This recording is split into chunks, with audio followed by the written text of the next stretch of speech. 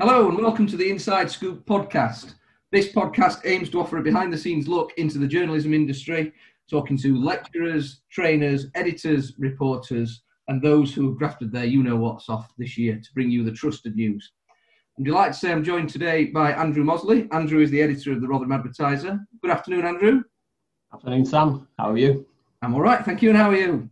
Yeah, good, thank you. Thanks for taking the time after this year on the 18th of December at 2 o'clock on a Friday to do this. So I do appreciate that. And I think we'll probably come to the reasons why I've said that a little bit later on. I think what might be a nice place to start, or where might be a nice place to start, is for those that are listening that are either training or looking at becoming a reporter, would be to ask you about your route into journalism. And obviously we work together, but I don't actually know the ins and outs of how you got into it from sort of being at school and where the interest came from and then the route that you took. Yeah, fine. At school, actually primary school, when they used to ask you what you wanted to do, I thought, I want to be a joiner. And then I realised you had to know about hammers and nails and stuff like that, and I couldn't put two things together. So I gave up that ambition. And then at about 11 years old, I got into watching football and writing reports about it because I was interested and started reading newspapers. And I got a typewriter when I was 12 at Christmas, which I think was probably quite unusual back then for a lad, basically. But I really wanted to learn to type and to produce my own newspapers, which I did. At home, I used to call it Sports Report. It had a little masthead across the top, a price, the date, and stories underneath, done into columns.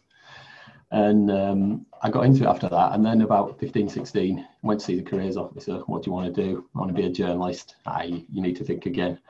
You need to go up to the bank and see if they've got any jobs going, that sort of thing. And I thought, no, I'm not. Why did they tell you no? Why did you say? I think they thought it was unrealistic. I couldn't read or write. No, I was a really quiet lad, and they thought I was too shy, I think, to do that sort of thing, which my dad also thought. Okay. But then sort of into the sixth form, and I'd done my English A level, and I started applying and writing to newspapers. Obviously, I was still a bit too young, so I went off to university, did my degree, also in English, and wrote to papers then.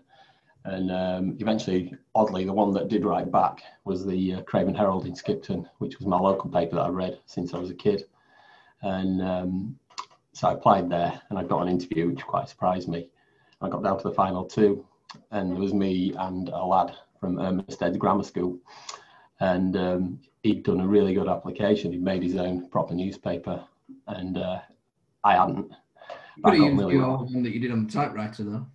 I brought them in. I've still got them, and And the editor said to me in the interview, "You play cricket, I see, and so I take it that means you like a pint." And I still like to think that if I'd said no to that, I wouldn't have got that job. And I went home and realised he hadn't asked me a lot about journalism. He'd seen my work and what I could do and all that sort of thing. He wanted to know me as a person. And then I got the phone call and I was in, which was great and a good bit of luck. And I thought that was it, and I was wrong. It was a 6-month residential course in Hastings in Sussex, and I had no concept of the effort that I needed to put into shorthand, government, law. It was really hard. It was like 8 hours a day, 5 days a week, and up to 4 hours a day shorthand. Ooh. And you used to get shouted at proper big time, and I think it toughened me up quite a lot. After about 3 years, I moved down to Devon to work on a newspaper there in Exeter. Did that for 2 or 3 years, then worked on a music magazine and a lifestyle magazine 3 or 4 years, and then went back into newspapers, then up to Bolton as a features editor, then assistant editor, and then here in Rotherham as the editor. So based on what you were saying about how this sort of, a bit like a boot camp, I'm guessing, what that taught you, what would your piece of advice be to somebody who might be looking at getting into the industry or is currently training? I think I'd appreciate how difficult it is more than I did, and that just because you've got on a course doesn't mean you're there. That course is actually hard, and I think also the harder you work on that course, the better you are at the end of it. I don't think it's just about passing the course and passing your exam, which I thought It's about what you learn. Because I also discovered that having passed everything at the end, I was still pretty rubbish as a journalist. And I can remember getting some pretty extreme tellings off from the editor in my first few months about me writing, about accuracy, about not asking the right questions. And you might be sitting there at 21, 22 thinking, what does he know? But he knew a hell of a lot more than I did. I appreciate everything he taught me. When I'm training, I use a phrase, especially on the NCTJ course, of on it, and I can't define what that is. It's not. Yeah. It's not tangible. I can't define what it is, but being on it is absolutely crucial. And being on it is not just passing all the modules in your shorthand. It's more than that. It's like a whole package, and you sort of immerse yourself in the industry and in the practice that you're training to be, if that makes sense. Yeah, you're right. It's like the old saying, isn't it? You know, you pass your driving test, but you're still a crap driver. You actually learn afterwards, don't you? When you're on your own and you've got to develop. You learn the tricks of really driving in different conditions. And I think you're right. The phrase on it, you've got to keep aware of all the trends around you, which I'm equally guilty of not doing at some points. And then you play catch up. I'm more aware of that now, and you're still learning.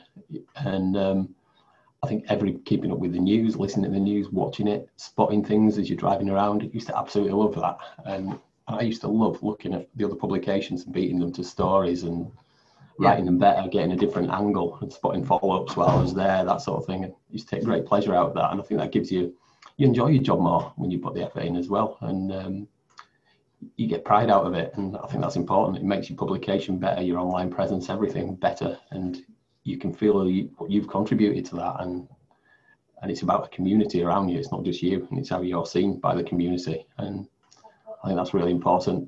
Unfortunately, that's the positive side dealt with, because my next question is going to be about 2020 and how you guys, and when I say you guys, my former colleagues, how you've coped and what it's actually been like to report on. I mean, when I say that, I'm a journalism lecturer now. I've been a journalism lecturer since September of last year. So I became a journalism lecturer before the pandemic began. But I follow the news, of course I do. It's my passion, it's my interest, and it's what I teach. And I have found myself on some days absolutely exhausted with it and just drained by what's going on. So how have you guys found it as a team to be reporting on it? I can say at the outset, when lockdown was announced, there was a lot of heads in hands, and we started thinking, how are we going to get through this? How are we going to even bring the paper out? How are we going to not make a massive loss? How are we going to keep going?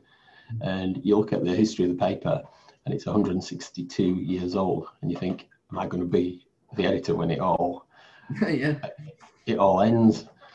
And we sat there, and there were maybe 3 or 4 of us in a meeting. Furloughs were announced, and we thought, hang on, there might be a way through this. And we started with the Restarting Rotherham campaign, which was advertising based, and we kept a lot of our advertising due to that. We didn't give them free adverts, we gave them deals, and we did campaigns, went on the radio to promote it, that sort of thing. Then we had to work out a way of getting the paper out. So the production department were quite heavily furloughed, that being the ad setters, those sort of people, because there weren't many ads to set. Same went with advertising, and in news we kept about, I'd say, 60% to start with. So we split, we shared furlough, we shared coming into work, some people worked from home, so there was that kind of mix. Obviously we couldn't go out to events, so sport was off, a lot of news was off. So we had to be a bit more creative. So Gareth started a weekly archives feature. Like this week, he's done one on a daredevil woman who rode the wall of death back in, I think, the 1920s. We had the first person to be killed in the Blitz from Whiston last week. So they've proved really popular. People have been coming in with features. Sport did historical features as well. And we've had a really good response from that. We're quite keen as well, not to just rely on COVID stories. We're starting off with, due to the pandemic, it gets a bit boring for the reader after a bit. So we try to focus quite a lot on the positive. And would you say photographic. Would you say that that's important both to the reader and to the reporter? Because yeah, I would. If you are creeping in due to the pandemic in every intro or second part, it soon becomes draining on the reporter as well as, you say, the reader. Yeah, I'd agree with that. I think some are more easygoing on that than others. And I think the people that, as we talked about earlier, want to be on it and put their all into it, want to give something a little bit different. And so looking for different avenues, different ways of reporting. And we've had a couple particularly who've been very creative throughout this and have sort of ploughed their own furrow and come in with ideas, which has been good. Our chief photographer, Dave Poucher, has been out and about, still on his, including one day where he got out in the back of his car with the boot open while his wife drove him around, taking pictures of celebrations during the summer in the VE celebrations. And he did that. So we've got different ways of going out and about. And then eventually, like, sport crept back in, even though it was behind closed doors. So we've had to juggle who's been in, who's been out. Some people have preferred to work from home. Some have come into the office throughout. What I wanted to do and said right at the beginning is I think we should come in. You know, not all of us, but I think some of us should, because we moved into the town centre last year for the first time in 35 years. And we're saying we're open, we're saying restarting Rotherham. And I was saying we cannot be closed if we're restarting Rotherham. We can't have a closed door when people come in with stories or come in wanting to put adverts in for births, marriages, deaths, that sort of thing. So we stuck that out. I've been in every day since February the 18th. I had off, which was a Tuesday, and that's one day I've had off this year. So it has been quite tough. Talking the listeners through the setup at the Advertiser, I would certainly, from my experience there, compared to where else I was, refer to it as old school, but old school in the right way. So how much of I guess it's a twofold question, how much of a part does the advertising revenue still play in terms of the print product? And how does that fit in terms of the setup and the strategy that you have there? Good question, that. Thanks, I was a journalist, you know. Never asked them when you were here. When I started in 2012, there was virtually no online presence, and it's obvious we had to up our game on that, so we did. But I was keen on developing that and having the right people, such as yourself, who did a lot towards developing the online presence, but we're also committed to maintaining the standards in print and not abandoning one in favour of the other. In fact, seeing it as two streams that we could push journalistically and revenue-wise. And we've remained aware of that through the pandemic. I think what we did, we thought, well, advertising is going to crash. And we realised that our average figure bringing in what we needed, or that we did pre-pandemic, was about 28,000 a week. Fine. And then we said, well, we're going to get nothing. We didn't get nothing. We started on a base of about £8,000 a week if you're going through BMD's government ads. And we thought, well, that's not bad for a start. And so generally we were coming in at 10, 12 with the furlough money as well. That was bringing us up to not far from what we needed. And we kept our sales up as well. I mean, we dropped about maybe 10, 15%. So we're still selling sort of like 15, 16,000 copies a week. So that's 16,000 quid coming in. And that's at the height, is it? Is that the height of the pandemic, or is that? We maintained it throughout, which has been good. So it's actually, oddly, we've probably made more of a profit this year than we did last year. Well, we definitely have. Through managing who we've had in, how we've dealt with things, pagination, that sort of thing, not making it drop too low. I've pushed for like 64s and 72s. Some people might have wanted a 56, but people are going to stop buying it then. Been on Facebook, been on Twitter explaining why the pagination's low when people have said, there's nothing in it. And I've said, so, hang on, there's no adverts in it. We're a bit down on staff. We're doing our best. And if you support us through this, at the end of it, we'll come back stronger, because we need to do this to get through it. I guess I wouldn't be doing my former journalist background to not pick up on the fact that reading between the lines, you've had a good year because you've not had as many staff in. So I define good in that question yourself, but does that then lead the question that you could feasibly do what you do with fewer staff, or is it that you are doing that to an end point where, I don't know, when furlough ends, which seems to be extended all the time, but is it feasible to do what you're doing now and then pump it back up once everything gets back going? I mean, I notice a tie into that, you've not had a day off since February. So that's not feasible, is it, I guess? But you're not the only one to have asked that. About a month in, our owner and chief exec came in and said, I've worked out from this, we could probably bring out the Advertiser on a weekly basis with half the number of staff. Of course, yeah. And so we had the debate, and then we had it again the week after, and again the week after. And we've got a new finance director. He asked the same thing. He's more understanding. I explained to him, courts weren't on, inquests weren't on, football's not on, rugby's not on. It wasn't. So when this comes back, we have to staff these things because the readers will expect that. We can't just carry on not doing it. So I've argued that throughout. So I've got absolutely no intention of losing anybody at the end of this if I can do that. I guess all these decisions and thought processes that you're going through are helped massively by the fact that you're an independent. 100%. I mean, we've literally been at your office, or you did when I was there, and you go from editorial to advertising, and you go and see advertising as an editor, and then you come and see editorial or news desk as an editor, and it's there, and those decisions can be made there and then if it's desperate. Yeah, 100%. And if you visit our office now, there's literally 20 yards maybe from where I sit to where advertising are. So it's quite a small office. And so the way we work is that, somebody from advertising can come straight in here with an idea. I can go straight over there and tell them about a feature that we're doing and when we want to do it, how we're doing it, who they should get in touch with. And we can sort of make that decision like that and go with it that week. There's nobody else to ring. There's nobody else to ask permission.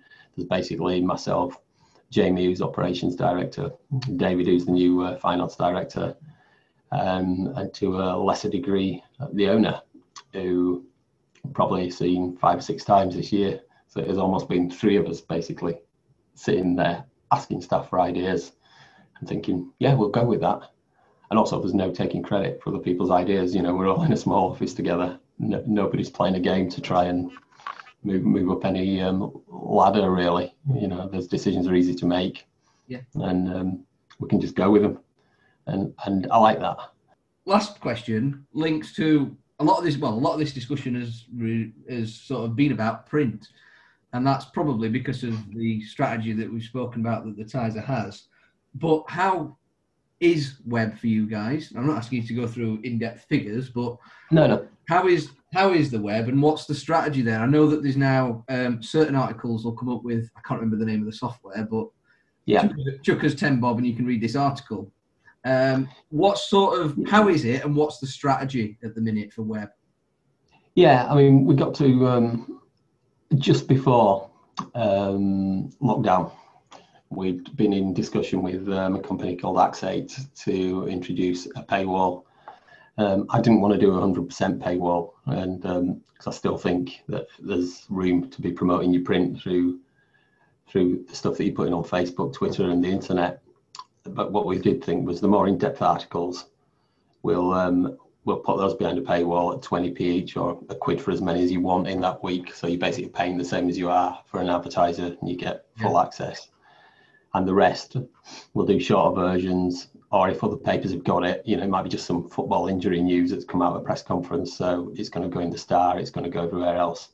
We'll put that online for free, but what we will do, we'll advertise that we've got an interview with the guy that's injured in this week's paper, or Paul Warren talks about the injury crisis, but it's only either behind the paywall or it's in the paper. Yeah. So we were quite committed to developing that sort of parallel lines, really. Well, that's the huge whole industry-wide issue, that it was given away for nothing from the get-go. Yeah, and we've been, and however much we didn't jump off that cliff, we've still been affected by others doing it, because if other nearby publications decide, quite rightly, that they're going to put, say, a murder online on a Monday morning, we're not going to hold that, are we now? Until a Thursday or a Friday, it's a different world. You just like you missed it. So we have to give those stories away, and so there is an element of what goes in your print that's old news that people have seen already. So we do try and do things a little bit differently in print to avoid that as much as we can, so people don't feel they're having to pay for the online stuff as well as they are the print edition and getting the same thing. Final question then, and I'm not asking you to predict the future, especially as we come towards the end of what's been a crazy year, but what does the short-term and long-term future for the Tiser look like? And sort of how does this rise in digital fit into that? I think short-term, if we're looking at, say, 6 months, as a short-term figure, we'll come out of this at the end of April if furlough finishes then in a stronger position than we went in to it, financially, probably similarly sales-wise, and hopefully similarly staff-wise. I think we've identified certain old school jobs that were here, not in my department, but in other departments that we don't have anymore. And that has enabled us to increase certain people's skills. Like the guy that was doing a lot of the sort of techie stuff, the design stuff, he's now designing ads as well. So people have sort of stepped into other shoes, and I think that's given us a way forward, really. We'll have the new magazine starting, hopefully in about February, I think. So that'll be all up and running. We're increasing the weekend, improving that, upping that's pagination. Online, we've got a programme that was due to come in about, I'd say, it would have been about June, but it didn't, which was all aimed at training the advertising staff on selling online ads, because we don't have a lot, to be honest. But I'm not intending upping our news content online at the expense of the paper. I think we're at a level now where we're not seeing it hit sales. We've sort of leveled off.